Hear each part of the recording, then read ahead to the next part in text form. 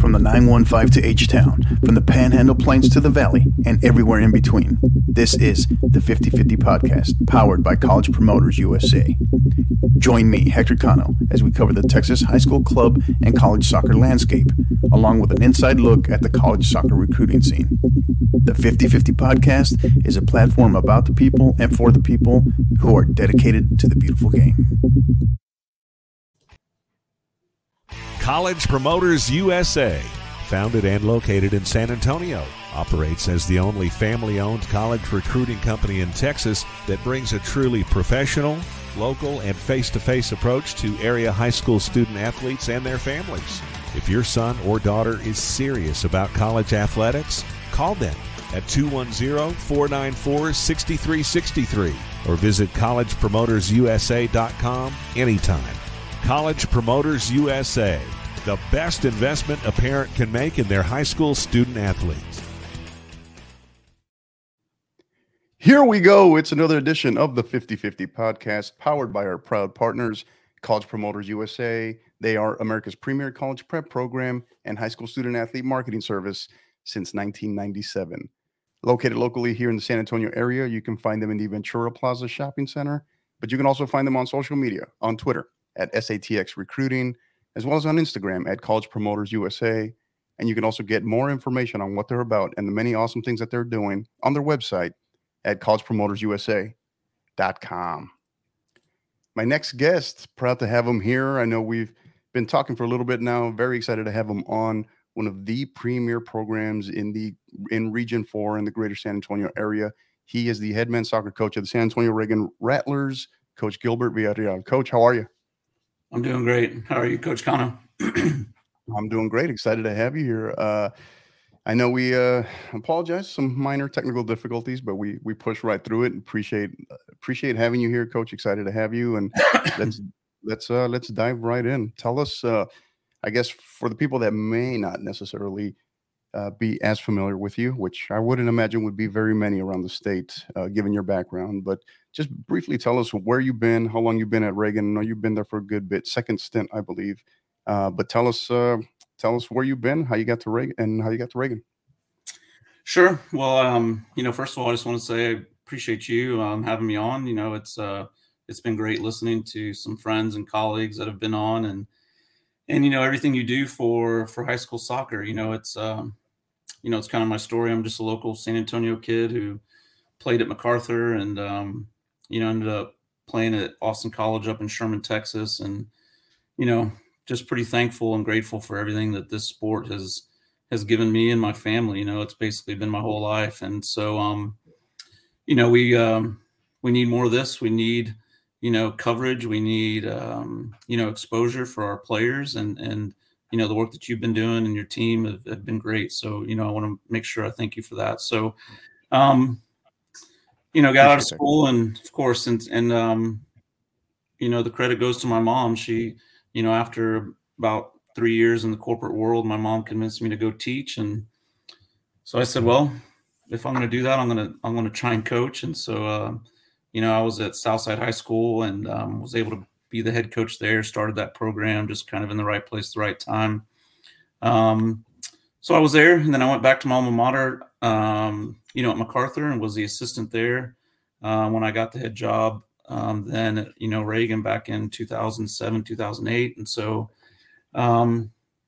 just really lucky and blessed. A lot of people went to bat for me and was able to land that job with relatively little experience. And, was there for 5 years. I was coaching football at the same time, which a lot of our coaches do. And, trying to first and foremost maintain a marriage and be a good dad. And I had 2 young boys at the time. And, 5 years of coaching football and coaching soccer at Reagan was I'd had enough. And so, was able to go to Steele High School for 3 years and really just cherish my time there, the great community out in Cibolo. And, had 3 years there and then got asked to come back to Reagan just to do soccer and not have a second sport. And so, that was just an opportunity that I couldn't really refuse. I felt bad for leaving Steele. I thought I was going to be there a really long time. And, to get back to Northeast where, I was a K through 12 student myself and, grew up my whole life in that area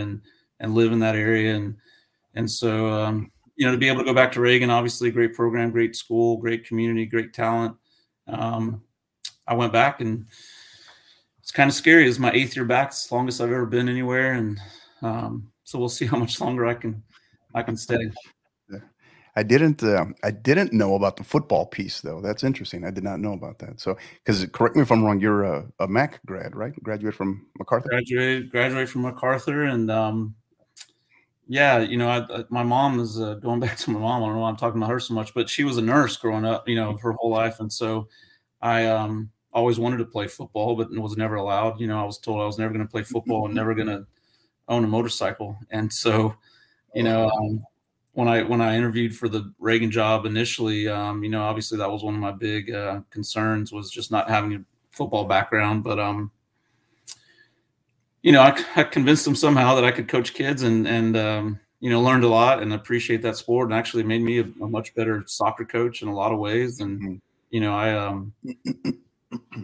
really was just blown away by the whole practice planning, and all the time that those guys spend, for games and things like that. And it really, really helped me in my career. So, but it, the time commitment was just too much. Reagan was pretty successful those years in football, and they would go a few rounds, and then soccer season would start, and we'd go a few rounds, and then spring football would start. And, before you knew it, it was like 5 years just in a flash. So. Right. Yeah. So yeah, I mean, interesting.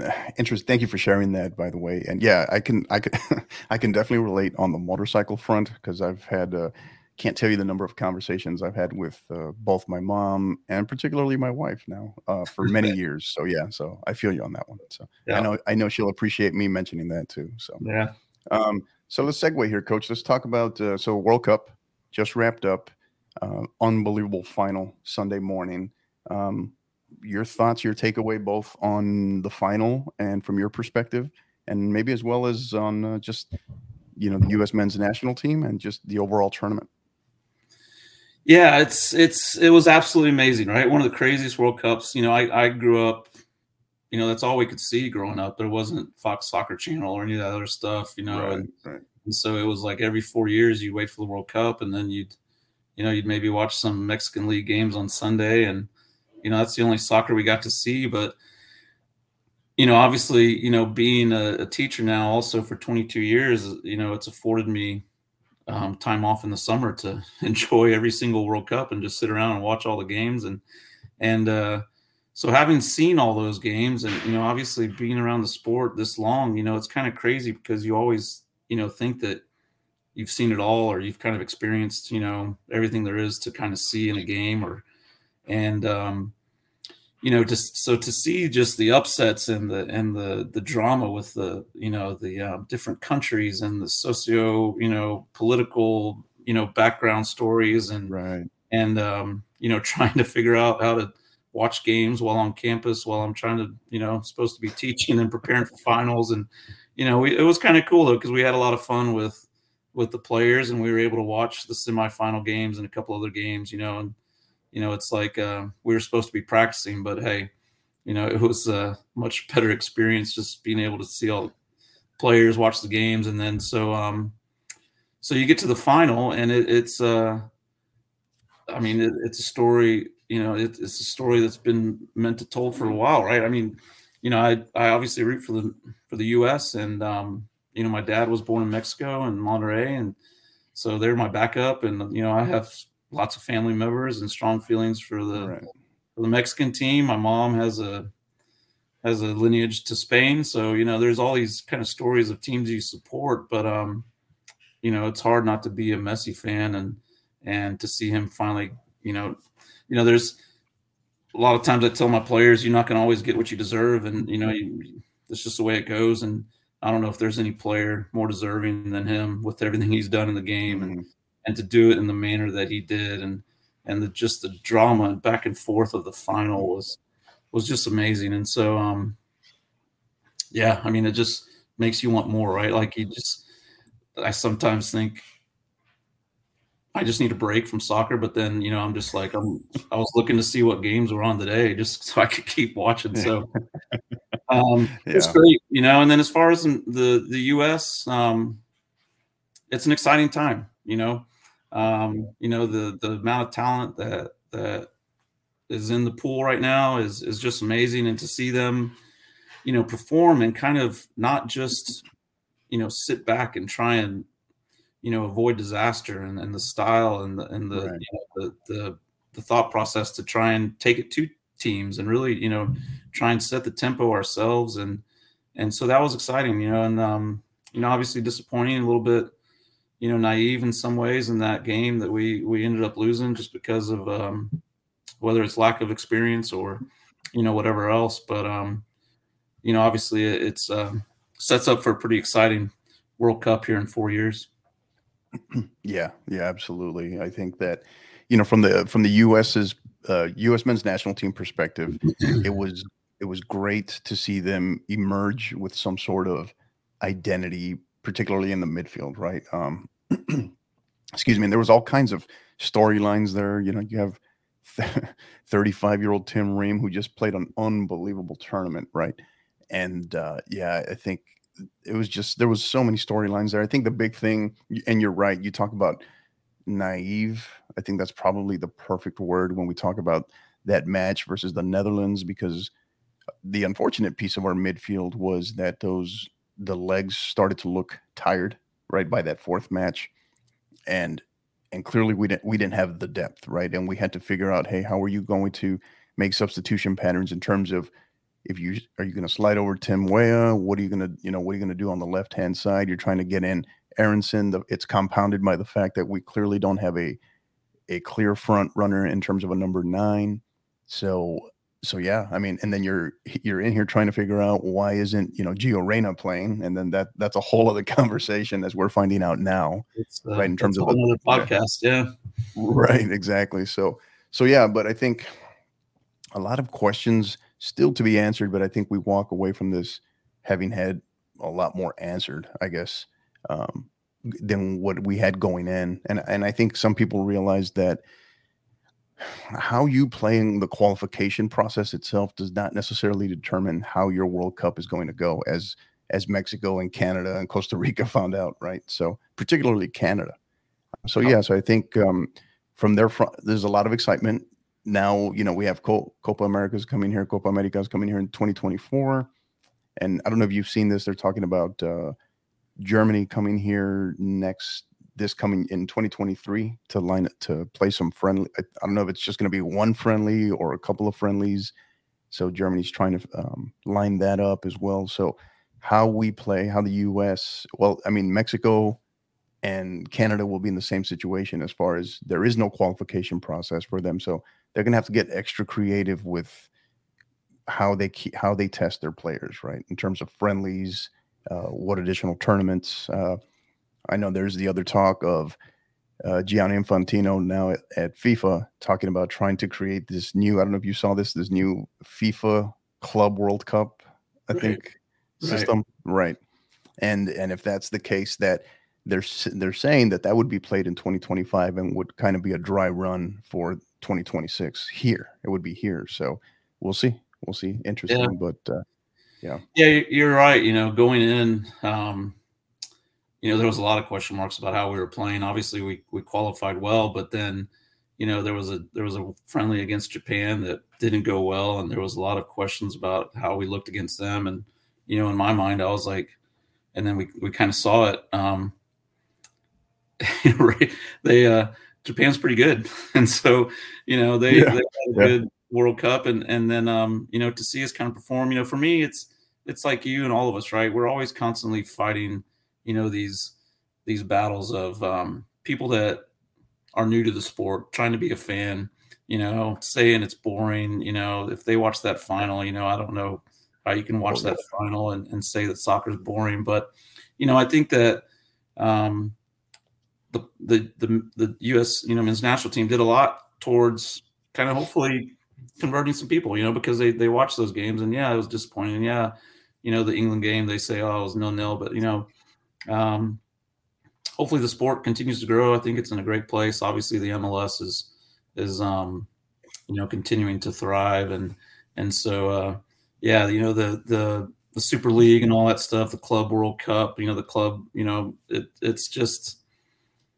it's hard, right? Because you want to see games as fans, you want players to continue to develop and have opportunities to play, but then you just, I don't know if you saw the FIFA, documentary. It's, it's sometimes just, it's just FIFA hard. Uncovered. Yeah. It's just hard sometimes to trust their motives, right? And so, but yeah. Yeah, I told a couple of my buddies. Told a couple of my buddies after I watched that FIFA Uncovered documentary that felt like I needed a shower. It was just it's like none of it surprises you, right? But yet at the same time, it's like it's still it's still jaw dropping, So I don't know. Yeah, that was a great documentary. You hear and you're like, of course it's going on, but then you see it and it's just it's so blatant, and it's just it's unbelievable. And so hopefully, it continues to move in the right direction, but it is all about money. So yeah, in terms of that final, I think you're spot on. Couldn't agree with you more. It was great to see that come to fruition in terms of Messi, right? I think you could see that in terms of all of not just all of Argentina, but basically everyone outside of France, it seems like. But I think I walked away from that final. Yeah, well, first of all, I think I had on my cell, I had probably like 12 different chats going all at the same time over the course of that game. And I had, and a lot of non-soccer guys too, a lot of non-soccer people. And so many of them were telling me in those last probably 40 minutes of that game, 45 minutes of that game, that it was just like, this is the greatest like single sporting event I think I've ever seen, right? Just the drama, how incredible it was, how it was kind of building. And but yeah, I think I walked away from that game really being really extremely impressed by France, just in terms of the character that they showed when they clearly didn't have it, right, for 75 minutes. And they had and it wasn't an excuse, it was the reality of they had I think, what was it, a flu bug, I think, that was running through half that team about. And then they're missing half of an all-star team, right? They have like 5 legitimate starters that didn't even make the trip because of injuries. So when you factor all that in, I think, and the character piece, I was really taken back by the fight that they had, right? That they came back and they had to push Argentina to get to that level, right? So it was phenomenal to watch. Absolutely. I said the same thing. I think that was, I'm sure I've seen others that were just as dramatic, but absolutely in the final, right? In the final of a World Cup, to have that game and the way it played out, it was just amazing. I think it was the best soccer game I've ever seen. I mean, it really was. And with France, they're missing all those players, like you said. Their depth is just incredible.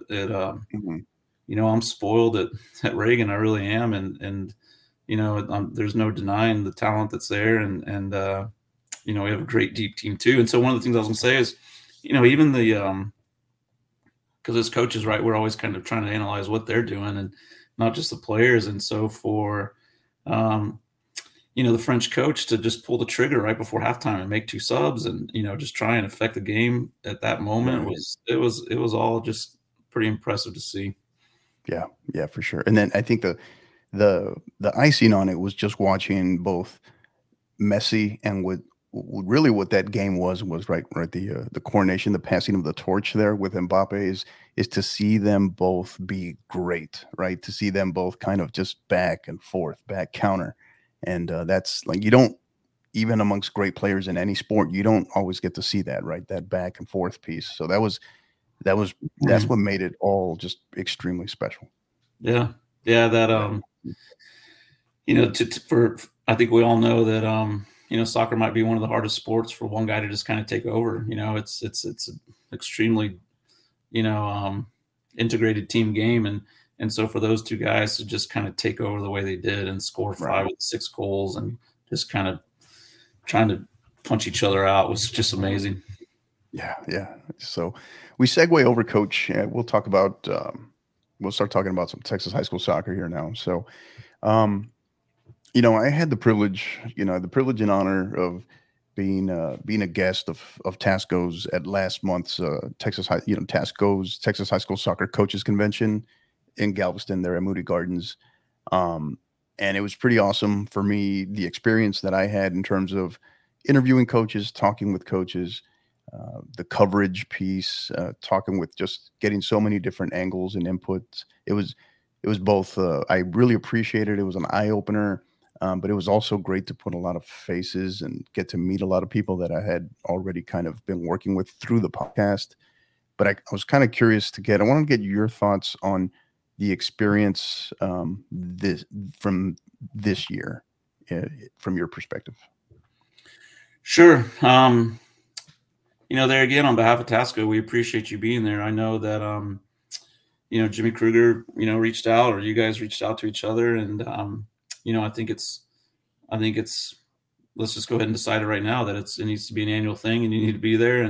And cause I think that, the more coverage that we get, through outlets like yours is, it's great for the organization, but ultimately it's great for, the high school players. And so, I've been lucky enough to be on the board for several years now, and just wanted to initially get involved and try and give back and learn and network and, see what I could do just to kind of help the organization to continue to grow. And, it's been an amazing experience and the clinic itself to kind of get back in our second year after COVID was just, great to see. And so, it's a lot of work and it's been a crazy couple of years, with COVID and us having to, organize an online kind of digital, clinic back in, in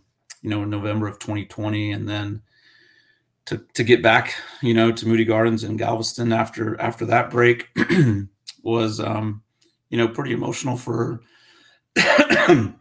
excuse me, pretty emotional for a lot of us, on the board and people across the state because, sadly we lost a great friend and a great coach and a great leader in Joey. And, he was supposed to be the president of that clinic. And,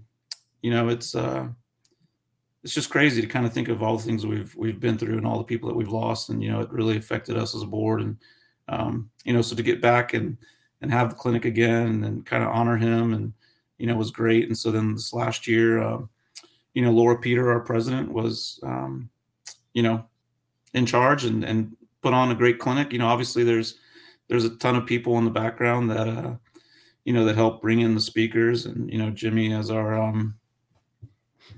don't know if I forget his new title. I kind of helped approve it, but he's our director, COO, Chief Operating Officer, and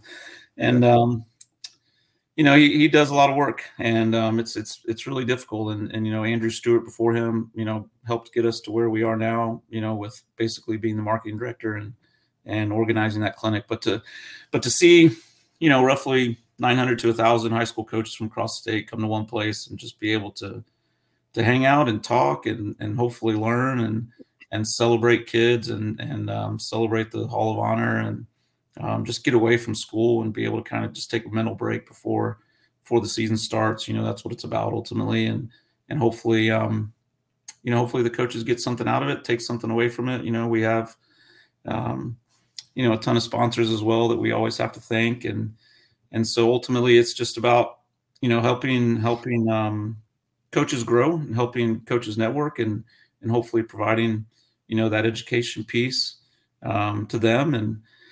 I'm looking forward to kind of taking a break and getting some things off my plate.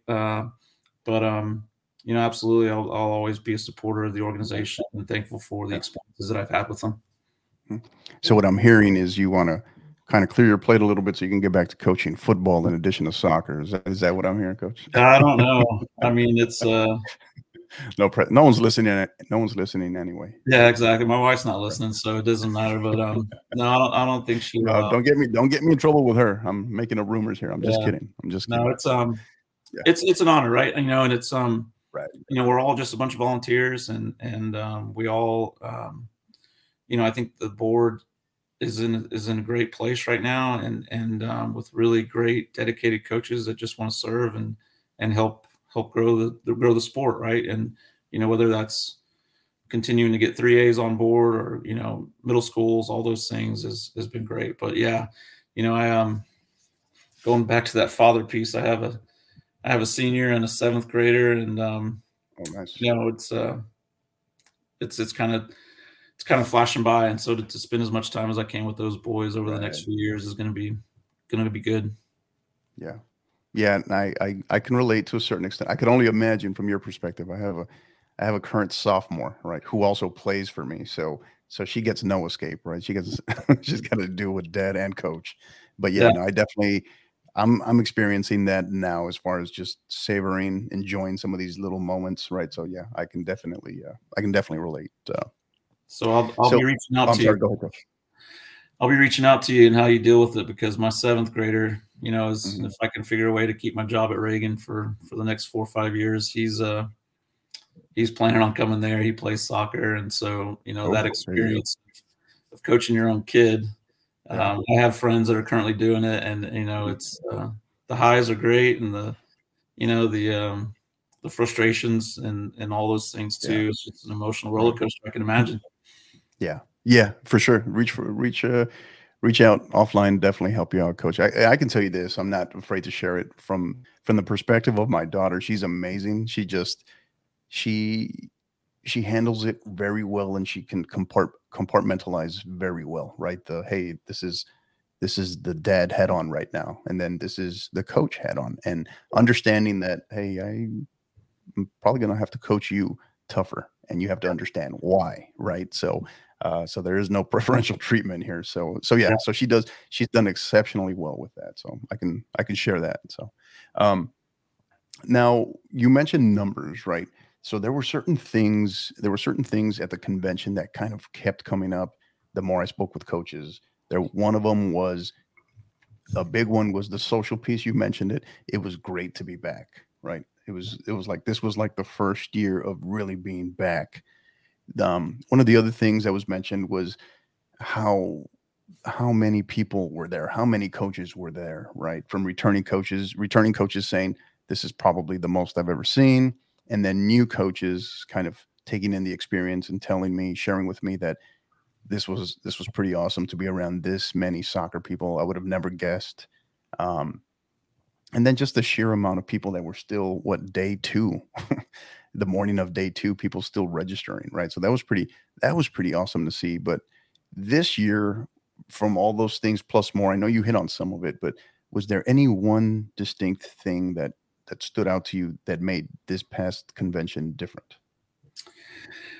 All those things that you said, every year the goal is to continue to grow the convention, and it is our big, event, on a yearly basis. And, I think that there's, unfortunately some misconceptions from coaches at times that what TASCO does or what we stand for or who we are. And, it's a nonprofit organization that, the more that we can grow the organization, the more that we can get people at the convention, the more that we can give back to students and give back to players and give back to coaches. The work that our foundation, chairman Derek Vierling has done with that has been incredible. And the amount of scholarships that we give when coaches or players or schools, unfortunately, experience, tragedy or things like that, we're able to help them. And so, getting back to your question, it's just amazing to kind of see the growth in the sponsors and the booths. And then,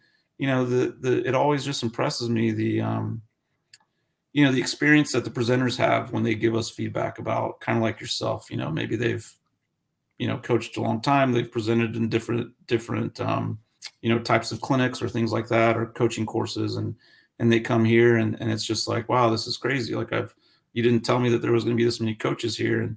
And it's, it's just great to see. And the, the other thing too, that's really hard for us as a board, as to where to have the convention. And we were in San Antonio for years, and, we had it outside over at the Blossom Fields. And of course we always fought weather and things like that and audio issues. And we were at the convention center, we were at the Alamo Dome one year, and, just economically with the space and the hotel and the floor space that we have for the actual field sessions, it's always a concern for us to see if people are going to continue to come to Galveston. And, we're obviously always, looking for new places, and, the issues of hotel rooms and floor space and scheduling and calendars and all those things falls into it. But, some people are going to complain that it's in Galveston, but, we continue to see great numbers, and, it's grown on me. It's a great place. It's who can complain about going to, to the beach for a little bit of time and get some seafood. And but yeah, it's just great to see all the hard work that the board does, credit to them throughout the year to kind of pull that off. Cause roughly 20 of us, and, to kind of see it, for me as the past president this year, just to kind of have a more of a background role, and just to kind of sit back finally and just look at everything, turn out so successful was just really neat to see. Yeah. Yeah. And I can personally confirm those sentiments, right? Just personal testimonial. What I got to experience this year was that, from Jimmy, first of all, the TASCO, the board, the staff, from Jimmy was phenomenal in terms of working with me and getting us there, but also just the entire staff, the regional, assistants, second assistants, everybody. It was incredible. And then just watching the work behind the scenes that they've been putting in, and obviously Jimmy, from his perspective, months and months out as well. But then also, I'd be the first to tell you that why Galveston, right? Why all the way out there? But then when I see it for myself in terms of just the relationship and the staff of Moody Gardens and how they kind of took care of us, it was phenomenal to experience and to see, and just the service, the support. I get it now. And then just the layout there as well, how it just lends itself out to what, what you're trying to do there. It all made sense. But I had to see it, and I had to see it from behind the scenes and then experience it for it to really sink in. So now I get it, right? Now I really get it. I really do. So yeah, I can definitely confirm that as well. So yeah, we appreciate that. It's yeah. It's like with coaching, right? With your players or your parents or teaching kids in the classroom, and I was guilty for years of always trying to please everybody and try and keep everybody happy. And I still want to do that as much as possible with my daily interactions with my players and students and all that. But, it goes with TASCO as well. And unfortunately, people in El Paso, people in the Valley, people in the Panhandle, it's difficult. We understand that. But with the convention space to able, it's not quite a full field, but it's almost a pretty good size field for the field sessions and the vendors. And then of course, like you said, Moody Gardens has been just extremely accommodating and helped us keep costs down, to bring in, presenters and to give back to the coaches who attend with their swag and their, things that we gift them. And so, it's been great. Luckily, I don't have to make those decisions really anymore. So it's good. All right. Awesome. So we segue over to your squad now, Coach, to your team. Last time I'll ask you a question about last season. Okay. So you go 24-3 on the season, undefeated in an extremely tough district. I don't have to tell you that. Make it all the way to the regional final, right? So you're one game, one half away from state. You look back on it now, and as you start getting, obviously you got your eyes on the upcoming season, but what was maybe the key lesson learned from last year that'll help prepare you for this season? That's the big question, right? I've been asking myself that for 22 years now. What can I learn from last year to maybe get over the hump. But, obviously, the first thing to say is it doesn't get by me how incredibly just privileged I am to be at that program with those kids, because, obviously, there's been 4 different coaches at Reagan, and every single one of them's had success. And so, that obviously says something about the community and the players. And so, I just want to congratulate them and thank them for all their hard work, because they did. They had a great season, and every year we kind of lose our last game at some point, and then try and look back and it's just little things, right? Little moments in games that just kind of don't go your way at times. And, that's one of the things that some people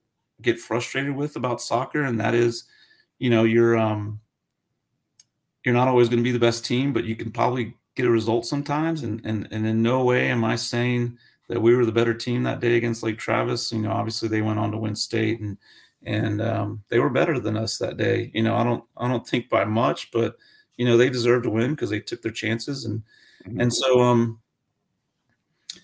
I think the World Cup kind of showed that, right, with all the upsets and things like that. And, Right. and so if you have a plan, you can kind of get a result. And that's one of the things that I kind of love about it, is even though you might be better than a team, you still have to go out and really perform. And so, the Lake Travis game, you just had to bring it up, right? So we Sorry.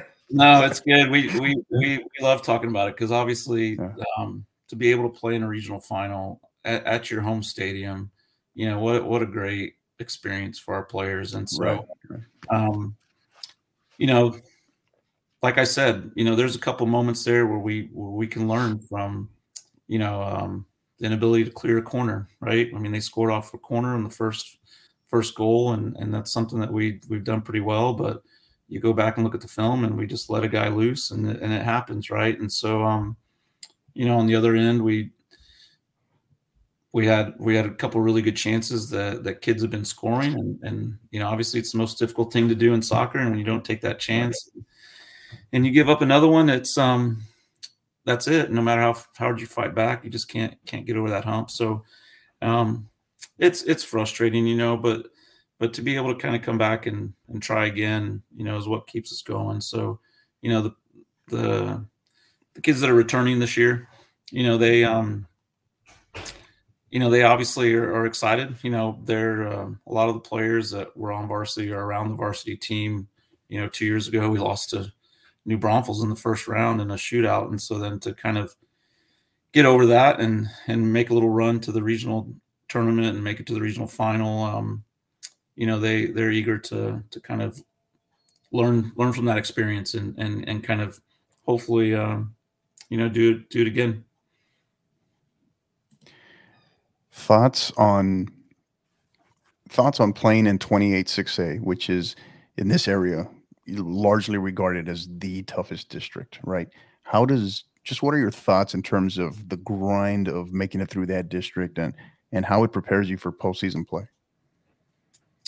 Sure. I'll share a little story about, just my past. I played over at Blossom, played over at Comalander when I was at MacArthur. And, and I was like, I've played here, and then I've kind of lived in the area. And then, when I was able to get the job at Reagan the first time, I kind of thought, I was a pretty dumb young coach, and I thought I was ready to, I had it all figured out. It's like, hey, this is my home. And I'll never forget my very first district game. Back then it was 26-5A, but, I'll never forget my very first district game against, at Reagan as the head coach against Churchill. And, it was 2008, and they just, I got to choose my words carefully here, but they just whooped us. Physically, tactically, technically, they just beat us to the ground, and I thought we were pretty good, and it kind of woke me up. And we ended up playing them again in the playoffs, and they whooped us again and went to state. But it's a great place to be. As coaches, one of the things that I think we love as much as that we love the most about being able to coach is just the competitive nature of our jobs, right? And so we're all competitors. Mhm. We all just love the playing games and competing, and that's why we kind of go into it, is to kind of still be a part of the game and still be able to compete, even though the body for a couple decades now hasn't allowed me to. But Yeah.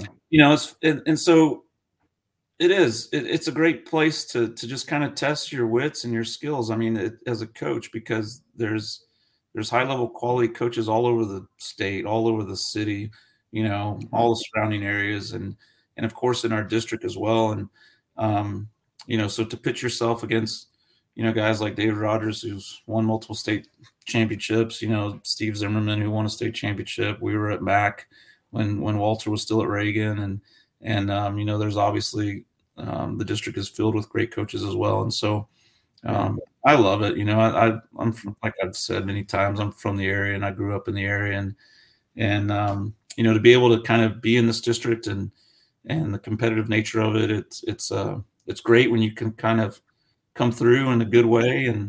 And of course, it's just frustrating because there's no easy game. There's no easy game. Obviously, the standings work themselves out every year, but every year it doesn't matter who you play in this district. It's going to be a tough game. So it's stressful as heck, but it's a lot of fun. It's really a lot of fun.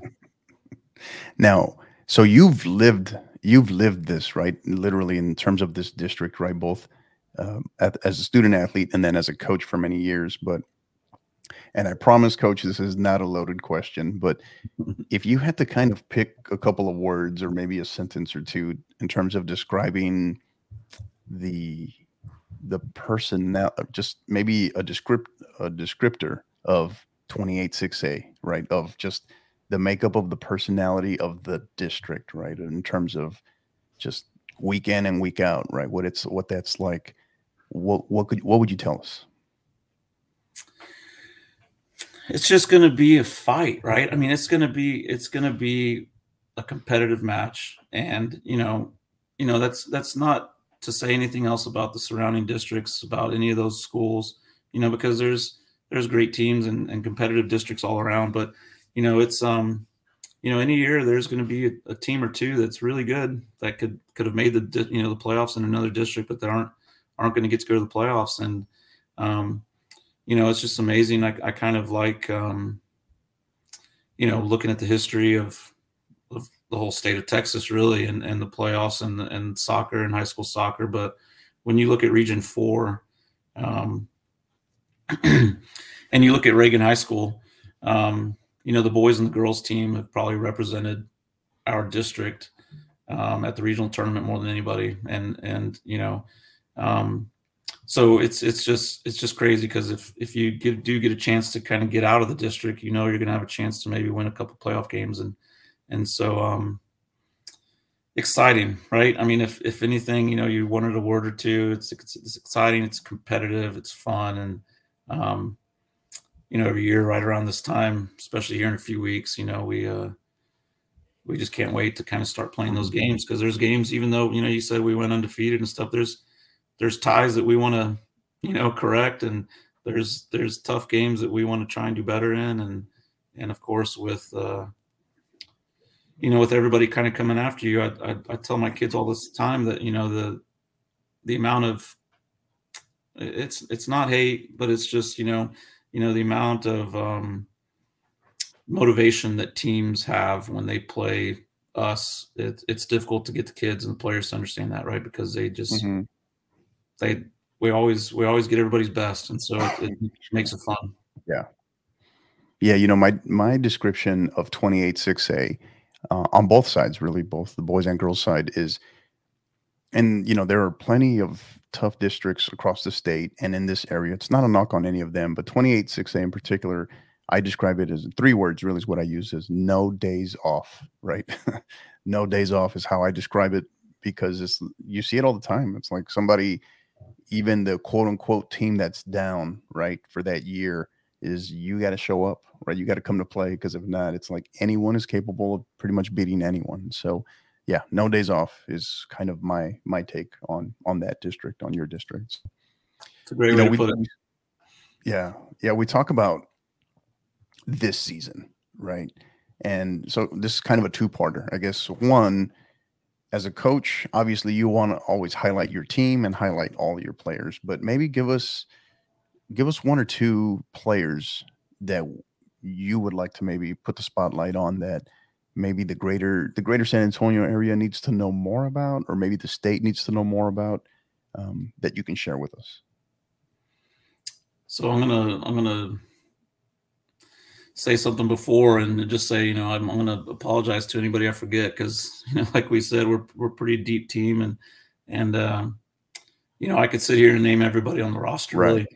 Really. We have but to just go through a few of the players, we obviously have Aiden Phelan, who's a 4-year letterman for us, who's been on varsity since his freshman year, and had a great season last year, and looking for him to have a great senior year. People like Jack Hilliard, who's in the midfield with him, should have a great year as well. We have another returning senior in Mateo Domenech, who played the 9 for us last year, that did great, and we're hoping can lead the line. And of course, Sean Mativi came to us last year, our goalie, and he's been battling a little hand injury for the past month or so, and we're excited to get him back. But to be lucky enough to put a I don't even know how tall he is. He's probably 6'4", 6'5", and just a pretty gifted goalkeeper. He should have a great year. And then in the back, which is just as important, two returning senior starters in Logan Redmond and Pablo Cantu that play in the back for us, that were starters all year last year, that are just talented, good defenders, and really big time competitors. So those are a few. We have another returning senior his name's Marcelo Tenorio, who's going to start for us out wide on one of the at 7-Eleven, and his older brother was Pato Tenorio, who had a great year for us last year. Mm-hmm. And then just like always, we have a great handful of young kids coming up. We scrimmaged O'Connor, my good friend Rob Bledsoe, over at O'Connor on Friday, and I didn't realize it until 2 or 3 minutes into the game. I was like, oh my God, what am I doing? But I was just commenting to him, I think I started 5 or 6 sophomores, and so these kids that are just coming up through, we're blessed to have them, and looking forward to their next 2 or 3 years with us, because there's a lot of young kids too that are going to be playing some varsity minutes this year for the first time, but definitely belong. So yeah. And a quick shout out, Coach, also a personal shout out, right?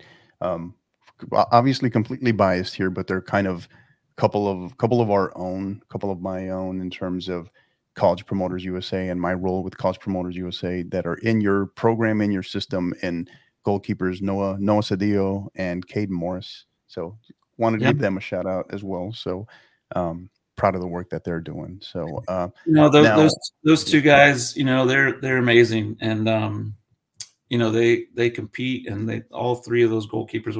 We have a sophomore named Patrick Bassett, who's kind of in the mix too, but Caden and Noah, just 2 of the most humble, hardworking kids that I've been around, and really looking forward to giving them as many opportunities as I can this year. And obviously they're working really hard to try and continue to play at the next level, and that absolutely they're great to have in the program. And then there's a ton of kids like that we have that are just great to be around and compete and talented, and so absolutely.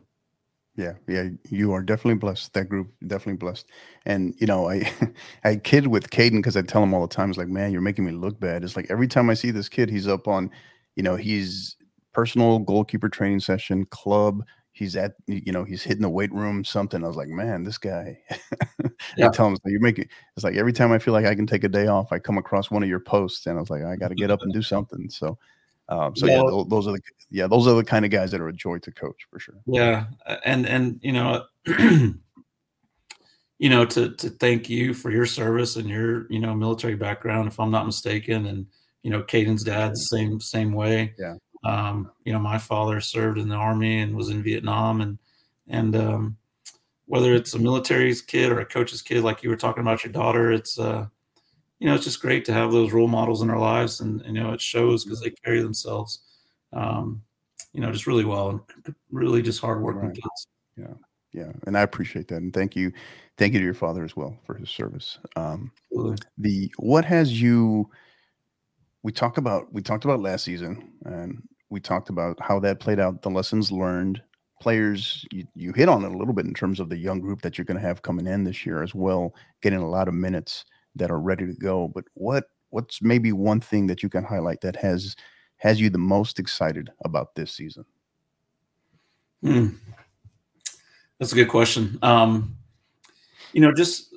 First and foremost, just the opportunity to kind of go again and go with this group of kids. And so, the district's going to be extremely tough. We could sit here and talk about Brandeis and Johnson and Churchill and Lee and all of them really.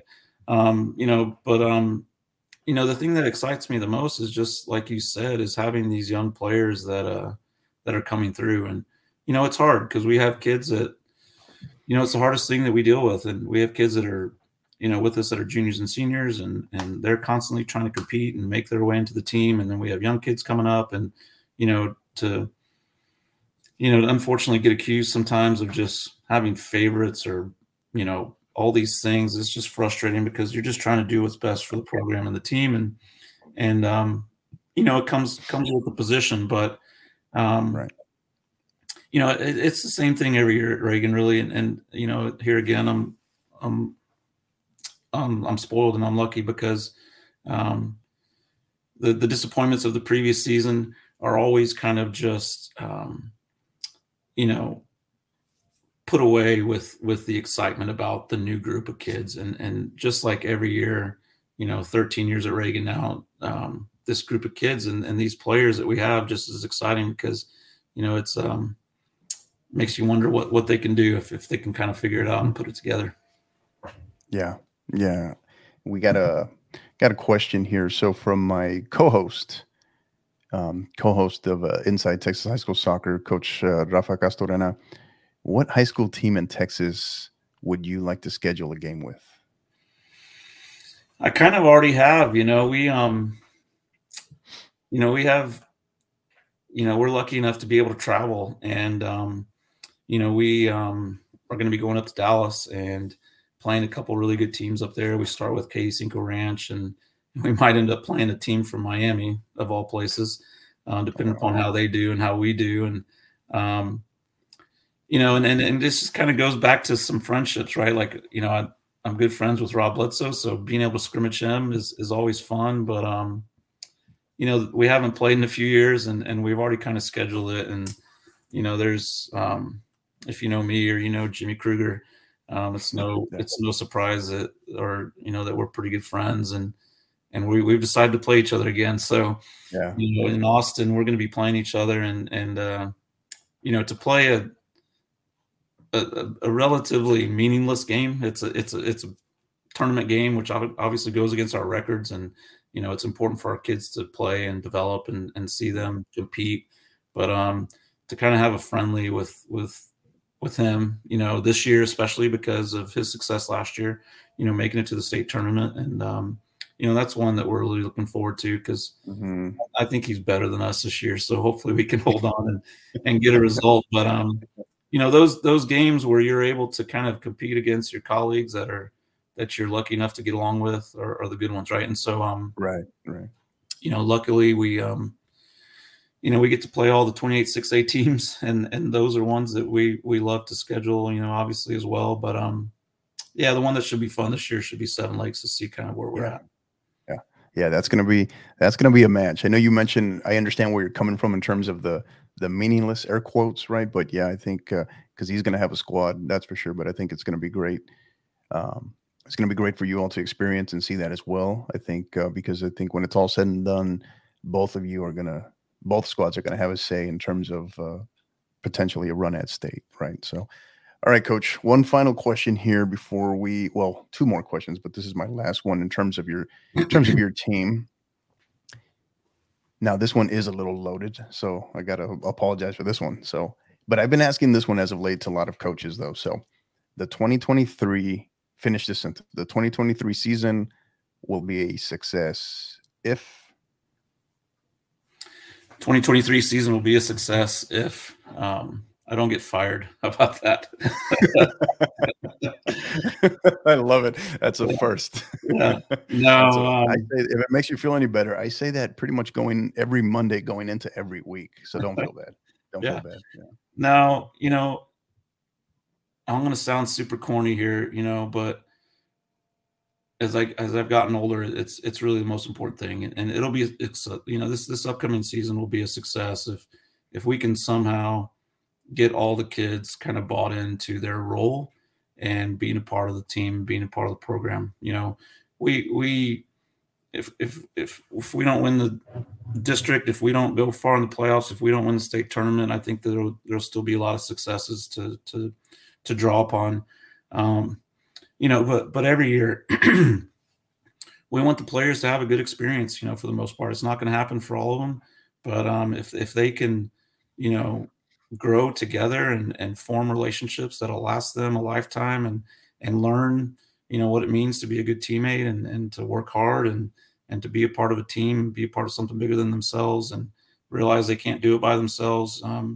If they take a step towards being less selfish, and not that they are, but just that experience, right? I mean, that's what's amazing about our job is we get to kind of be a part of this growing experience with these teenage boys that I don't really think that they can experience outside of organized sports, and to be able to do it at Reagan is great. So I know it sounds corny, but I truly believe that if all these guys come through the season with with a little bit more maturity and a little bit more self of being part of team, then that's really what we're trying to do ultimately. Yeah. No, not corny at all, Coach. I mean, I think extremely well said. I mean, not as funny as your first answer, but still no, very well said. Very well said. He is Coach Gilbert Villarreal, the head men's soccer coach of the San Antonio Reagan Rattlers. All right, Coach, got one more here for you. Completely on the side, but in terms of, you talked about coverage of the sport and where the sport is headed, and you've been here long enough. I kind of want to get, and you're in a unique perspective, given your background, having been a former president of TASCO as well. So you have you have boots on the ground perspective, but you also have the 35,000 foot perspective. Answer this from your perspective. How has the sport, how has Texas high school soccer changed, or is maybe currently changing from what you've seen, you've noticed? Maybe one thing that stands out to you, maybe. I think the quality of the coaching is huge.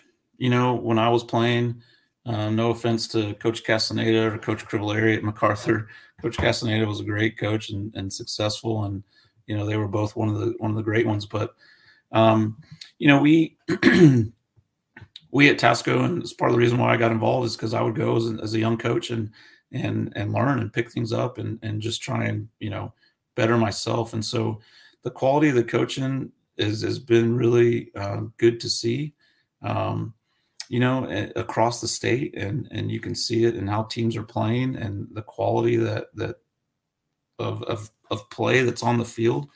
And it's just great to be a part of it. From when I was playing till from the time that I started coaching to now, just to see the growth of programs and the growth of the community involvement and the growth of the players that are, involved in the sport.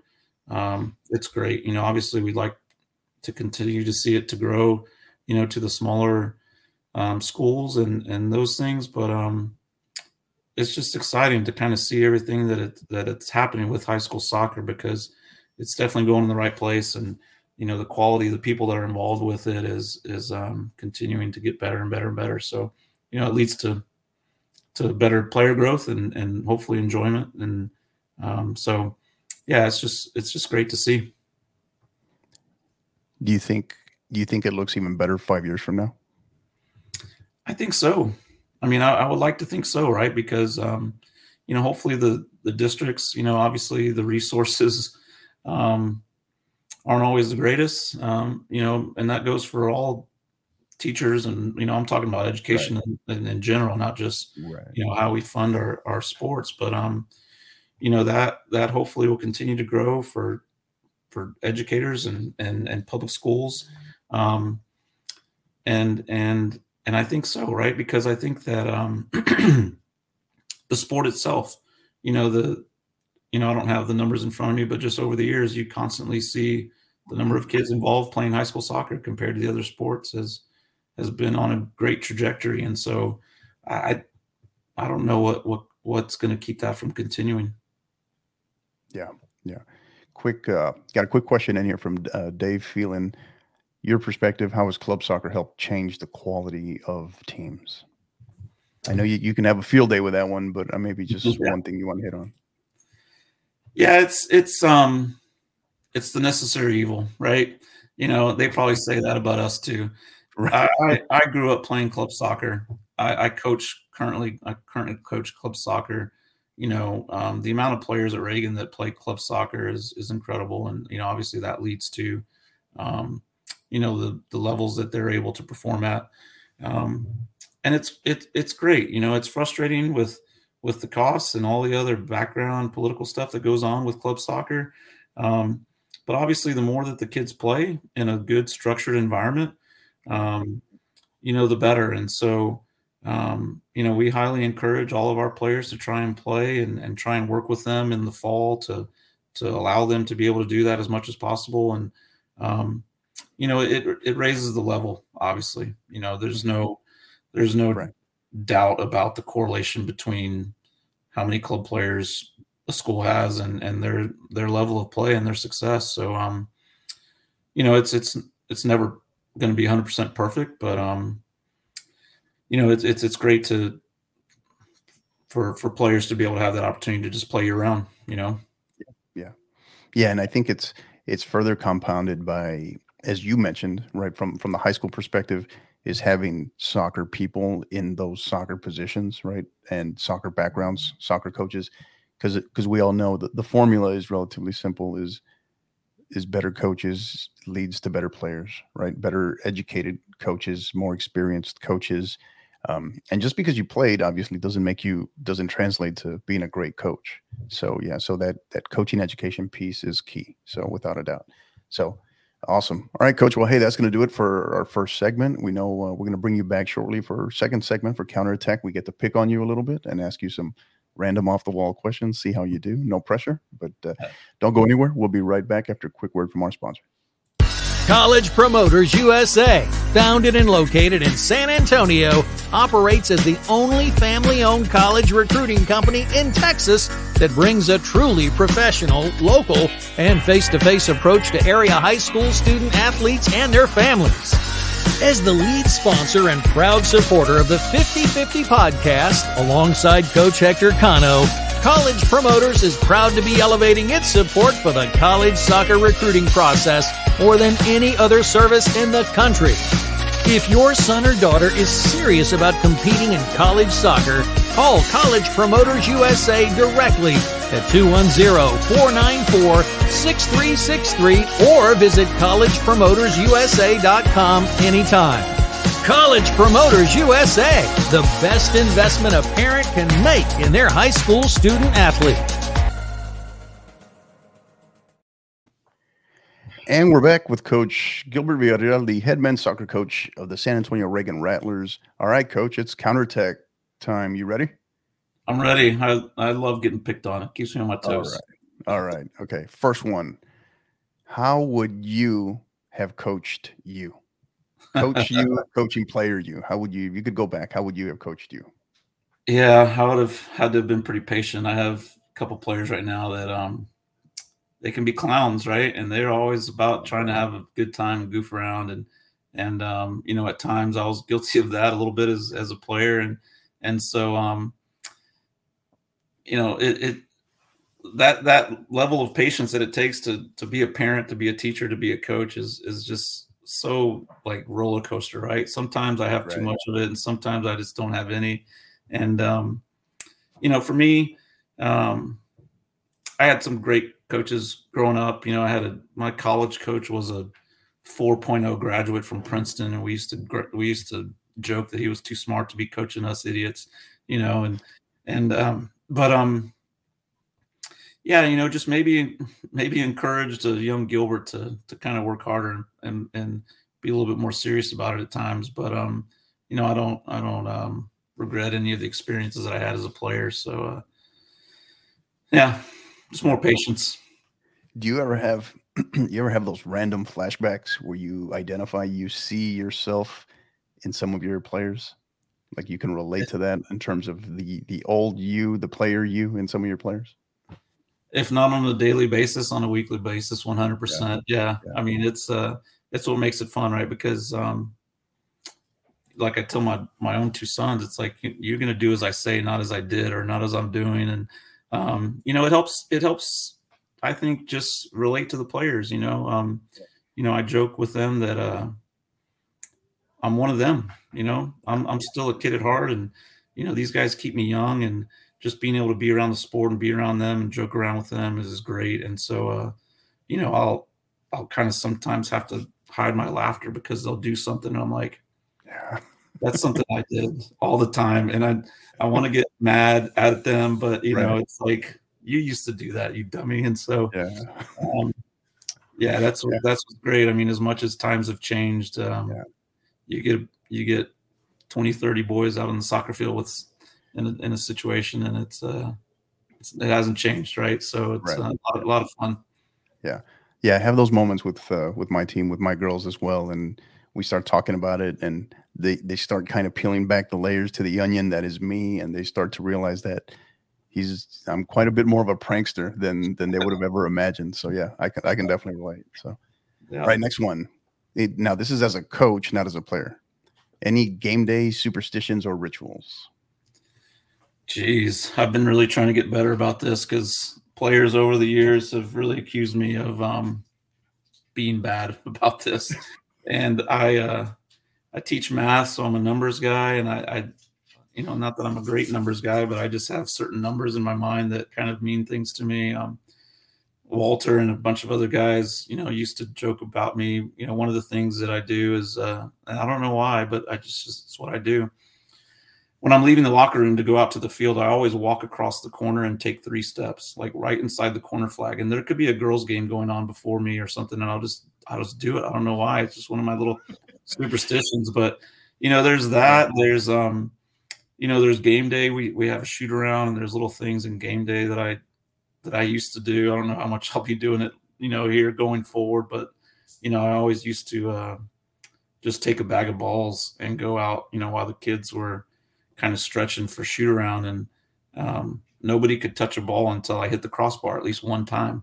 And some days it happened a lot sooner than others, but they would get frustrated with me. They'd be standing there just waiting, for me to hit the stupid crossbar. But a lot of them stem from our playing days, right? It's like, I mean, people make fun of me too because I show up in flip flops at the games, and it's just because I shouldn't be saying this because I'm not supposed to be driving a bus with flip flops on, but I'll take that one back. But I just, from little things as players, as far as what shoe you put on first, and how you kind of pack your bag, and the manner, I don't get dressed to play, but when I was playing, and it's carried over as a coach, like what article of clothing you get dressed, and you put on your warm-ups and all that stuff. It's just little rituals that right I can't get rid of, man. I've been trying to, but it's hard.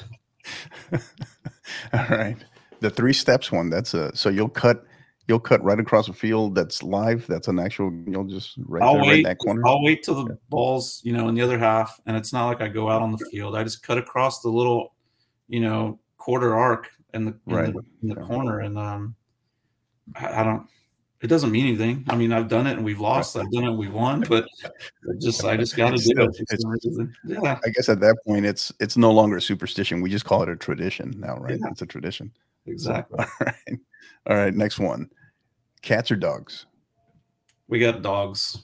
Well, we have a dog. That's an easy one for me. My dad was allergic to cats growing up, and my wife had a cat at one point, and just I don't know, I can appreciate them, but the unpredictability of their actions and their behaviors sometimes just drives me crazy. I know exactly what I'm going to get out of Annie, our little dog, every day, and 100% dogs.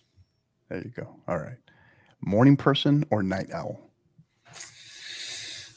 I think I tend to be more of a night owl for sure. My seventh grader, he made he's playing all these sports at Bush Middle School, and he has 6:30 a.m. basketball practice for his JV, for his seventh grade B team, and so that's been killing me a little bit. But it's been amazing to see how much stuff I can get done when I get to school, like at 7 o'clock. So right. But I tend to stay up late. Yeah, it's always been something that I've done, and I think I do some of my best work in those hours. Yeah. Who was it? I had the coaches, the head men's and women's soccer coaches for Caddo Mills on a couple of episodes ago, and we talked about that. Came up when I asked this question, and I told them, I said, I think the more I talk to that's kind of the byproduct of asking some of these random questions is you stumble across things. And one of the things that I realized is, because I do the same thing, because of what I found and what I'm starting to find, the more coaches I speak to, is when the rest of the family is asleep, you're working on different things, right? Whether it's emails, getting caught up, watching film, tons of film. I do lots of that, lots of notes, getting ready for practices, getting ready for games. The house is quiet, right? And you can I find the same thing. You can get stuff done.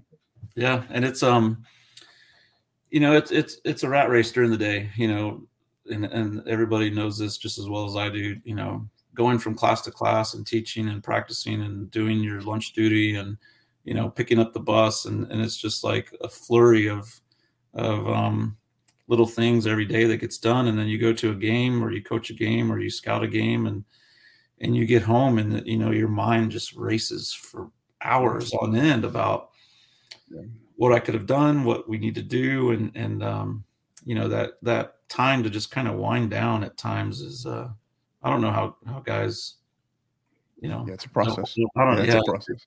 So it's definitely for me nighttime. Yeah. Likewise. VAR, whichever you want to call it. VAR, yes or no? Yes.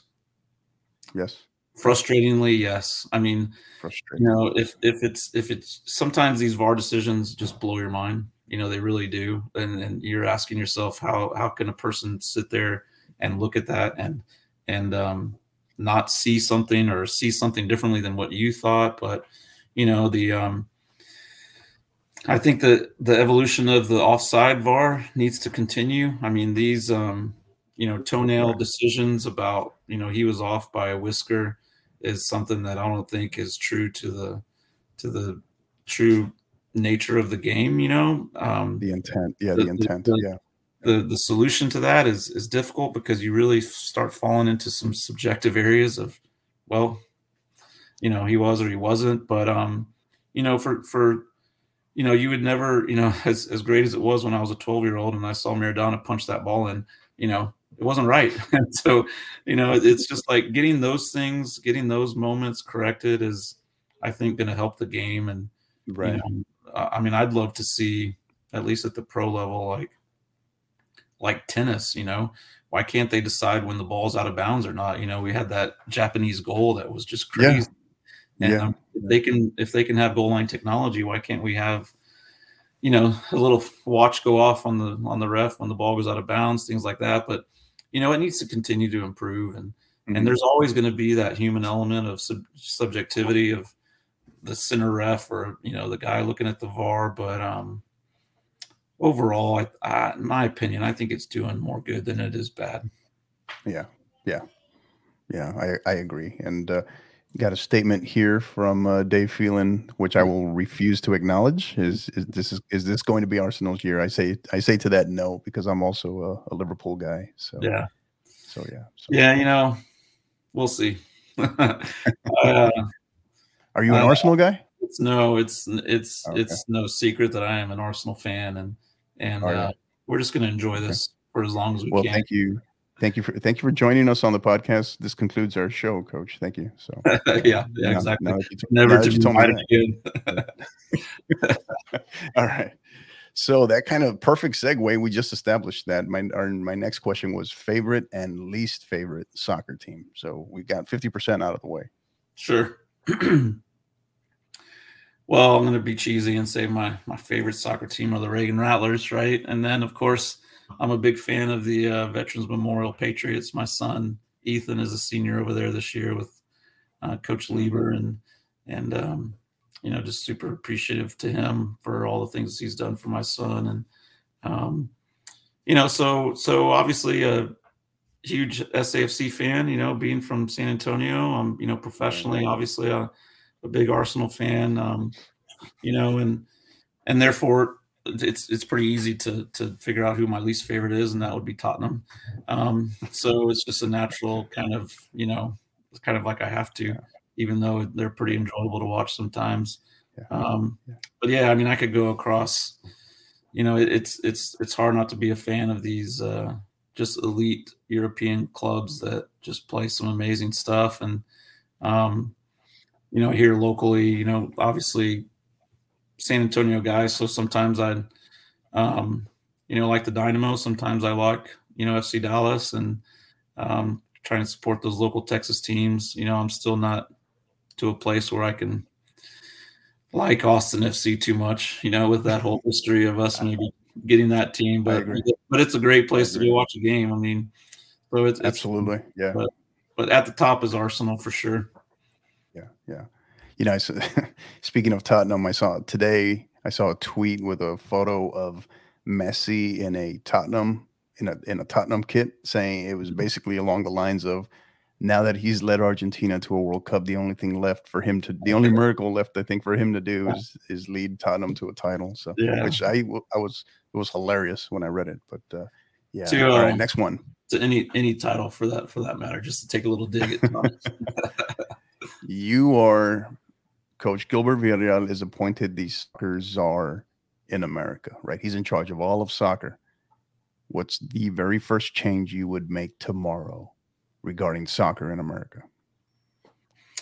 Selfishly, I would say let all these kids play in MLS Next and the DA, let them play high school. That's a whole nother debate, right? We, right. I was reading the article the other day about, it was either 16 or 17 of the 26 U.S. men's national team players at some point were playing in the development academy, and so there's no doubt about its positive effect on the level of play. In my opinion, those elite players are going to go play in Europe and play abroad. And if you look at all those players that are on the men's national team now and the experiences they've had overseas, how does that affect our local MLS Next kids and our, previously the DA? I would look at that seriously. And then the other thing too, I would say at the top of my list would be to make, whether it's through USSF or whether it's through USC, the United Soccer Coaches, the inaccessibility of coaching licenses and courses to coaches in the United States is ridiculous. You look at, other countries and the amount of highly qualified, highly licensed coaches that they have at the youth level, at the national level, all those things. That's a big one for me. I was lucky enough to take my C at not too long ago, and I'm getting kind of old, and I'd like to take my B maybe, but it's just not affordable for me, and right. So making those USSF licenses demanding and is one thing, but to make them more accessible, I think, is another thing. And right. And so there's that whole issue of coaches' education that is huge. And then, I'll be honest, I think that the trend, if I could say a third thing is, the trend for college rosters to be so heavily littered with foreign players is an issue. And to each his own. Everybody deserves a right. That's one of the things I love about our country is it's openness, and it's offering people from other countries to come here and live here and work here and go to school here, all those things. But if we want to continue to grow, the MLS, if we want to with domestic players, if we want to, continue to grow, our national team, then I think that it's difficult to say. I don't know what the percentage would be, but there should be a requirement that there's a certain amount of domestically grown United States kids that have to be on your roster, so that might be a controversial one, but I think that it's important. Right.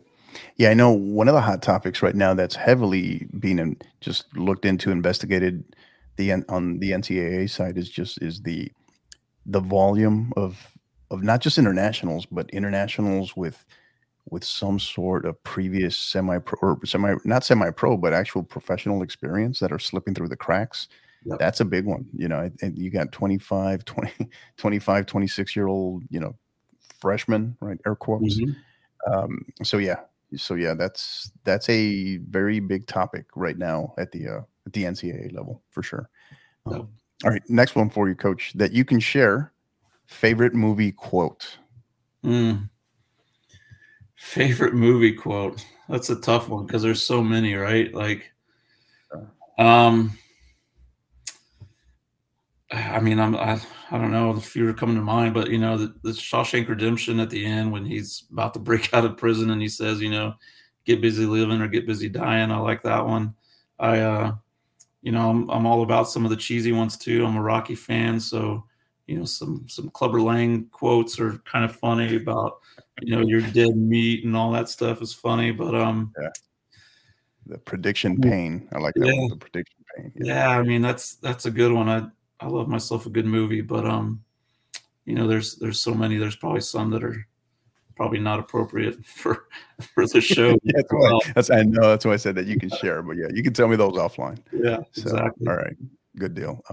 So next one, if not, and you maybe kind of alluded to this earlier at the very beginning before you got into teaching, but if not an educator and coach, you would have been what? Yeah, that's a good one. So yeah, when I got out of college, I just had a few student loans, I say sarcastically. And, I didn't, my biggest thing was time to go make some money. So I had my degree in math and, I got into sales and I was actually with a uniform company, Universe Uniforms for 3 years and was a assistant plant manager for them. And I got into the engineering position as well and was doing a lot of traveling. And so, yeah, I kind of had enough of the corporate world, and that's when my mom kind of convinced me to teach and coach. And so, thank God to her because it's been an amazing 20 plus years, and hopefully I can survive another 5 or 6 and retire one day. But I think that with my background, some type of engineering position, but I would have just been so dreadful. I can't stand. Just being in an office or being in the classroom. Yeah. I am amazed at, the teachers I work with that are just grinding in that room all day long, 6 or 7 periods. Because it's definitely has to be something outside. If I could go back, I don't know. Something to do with my not engineering, but math background or, hopefully something that would allow me to get outdoors and kind of, not be cooped up in an office all the time. Right. Yeah, exactly. I often joke and say that the reason why coaches are coaches is because they don't want to get, and obviously kind of tongue in cheek, but they don't want to have real jobs. Right. So that's why we're coaches. We need to be out and about. Right. So, yeah, I agree. So absolutely. All right. Watching a movie alone in a theater. Yes or no? I've done it. I don't necessarily think I enjoy it. I used to travel a bunch for work, like I said before I got into teaching. And you're out, in the middle of nowhere, different cities, and it's like, what am I going to do? Well, I'm going to go eat some dinner. Maybe we'll go to a movie. I don't know. Not that I did it that often, but no, 100% with friends. The memories of speaking of Rocky, one of my favorite memories I'm going to embarrass myself a little bit, but who cares? My dad took me and my sister to go see Rocky III. And when Mickey, the trainer, died, I teared up. I started crying. And my dad, was like trying to console me and being able to go to movies with friends and family and my wife, obviously when we're dating and all those previous dates that you go on and have those experiences. And now enjoying the movies in the theater with my two sons, it's definitely the way that I would prefer it, with friends and family. Yeah. Right. Okay. Next one, 2 left, Coach, 2 left. So then this one, I know you mentioned your wife was listening, so she could probably chime in here at any point, but scale of 1 to 10, how good or bad of a driver are you? If a 1 is you need to have your driver's license revoked immediately, and a 10, you're the standard. You clearly do not drive a bus with flip-flops. You're the standard, the gold standard. A lot of people think I don't know. I don't really mind what people think of me too much, but I've been, accused of being arrogant sometimes, but I'm a pretty modest guy, but I'm going to have to give myself an 8 or 9 there because I could drive. Yeah. I mean, I went to school in Sherman. So, I drove up that I-35 and 75 so many times and been driving since I was 16. I've drove standard, drove automatic. I'm pretty good behind the wheel of a bus. Of course, now I'm going to hit something, but, I parallel parked the bus the other night and all my kids thought I just cured cancer or something, they couldn't believe it. But, I've taught my son, my older one, how to drive. And, my dad was a good teacher himself, but, can't give myself a 10 because I've had a few wrecks and a few tickets, but I'm not bad. Yeah. All right. Okay. And the last one's kind of, it's in the form of a question, obviously, but it's not directly counterattack related. So, got to ask you about this one. And the one that I told you we were going to talk about, right? I mentioned it multiple times. You got to tell us about the legend of that was just kind of took the state of Texas by storm, the Texas high school soccer scene by storm last year, the #fancy graphic. Tell us, because I'm a graphics guy, so you got to, I love that. I was looking forward to it every match. I wanted you guys to just keep winning so we could get those, to be honest with you. But tell us how that kind of came about. Yeah. So when you started asking the question and you were like, I told you we were going to talk about, I was like, what is he talking about? I don't even know what he's going to bring up. And so then, of course, when you got into it, yeah. So the fancy. I'll bring this up now from Dave Phelan because I see great minds think alike. He's referencing. Yeah, exactly. No, so I kind of get just frustrated sometimes with teams, whether it's on Twitter, Instagram, or whatever, just overdoing it sometimes with all this fancy stuff about their players. And some of it is really cool, I admit, but other stuff is just it's not very good at all, and it's just kind of cheesy and bad. And so, they have, people obviously that help with those things or themselves that run those accounts that are much more, either have time, even though the stupid fancy graphics I was doing was taking a lot of time, but they have time. Exactly. That's what I was like, God, it's like this, whoever's doing this takes a while. Yeah. So so it kind of just came about because, people were like, you got to announce the game and you got to announce the where it's at and stuff. And I was like, you know what? I've got a few other things that are on my plate right now that I'm trying to prepare for to get to us, to this game and hopefully do well. And I don't have time for it. And so the very first one was just a screenshot of Comalander. And I was like, you know what? Screw it. I got, we talked about before the show about being Samsung guys. And so I took out my little, stylus pen and I just wrote something on there and there it was. I recognized it. Yeah, it was. And so then of course, people were like, that's horrible. And I was like, that's the point. It's supposed to be horrible. And so then it kind of just, I just kind of took off from there. And, I don't know. What it really did was it was kind of a escape, right? Because when you get to those district games, and when you get to being lucky enough to maybe make the playoffs and win a playoff game, there's so much to do, and there's so much stress and anxiety and excitement and fear, and with those things last year to announce each game, I just kind of was like, I'm going to get some colors out and draw something, and then it was fun. I don't know. I guess I'll have to try and get motivated again to do it. Hopefully, if we're in that situation again. But that was you realized you had created a monster there, didn't you? After a couple, probably about 2 or 3 in. Yeah, you had an audience. You had a demanding audience. Yeah. I mean, I remember one was like a ransom note, right, with all kinds of different cutouts. Another, I remember one.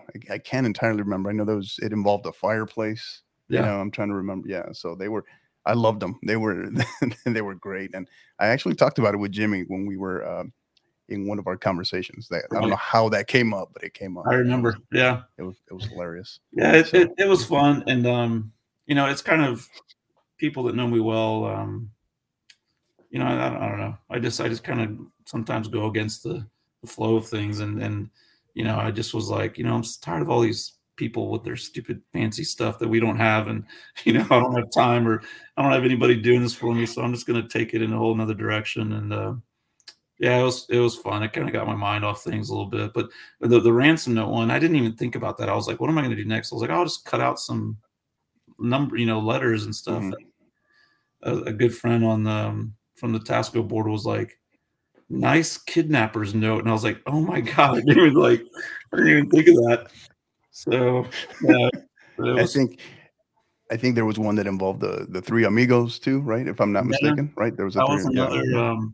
Yeah, you see, that was DJ Hammonds. So DJ Hammonds was the president of TASCO right before Jimmy and I, and or right before me actually. I was his vice president, and he had texted me. He dared me. He goes, "I dare you to get some type of Three Amigos like reference in there." I was like, "Okay, well, here it goes." But